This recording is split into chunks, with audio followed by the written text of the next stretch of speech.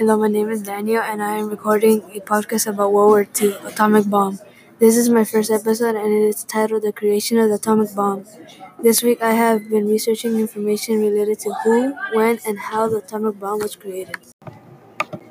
In the article, it says that the bomb was first invented in 1945. The central idea is how and who created the atomic bomb. The main points included that Albert Einstein made a theory of making the atomic bomb. Furthermore, the author explains when they dropped the bomb and how it was made.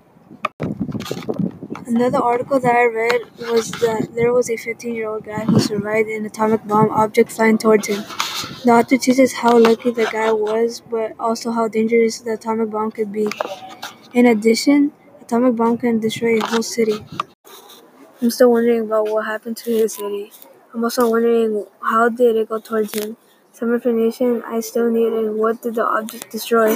Thank you for listening and have a nice day.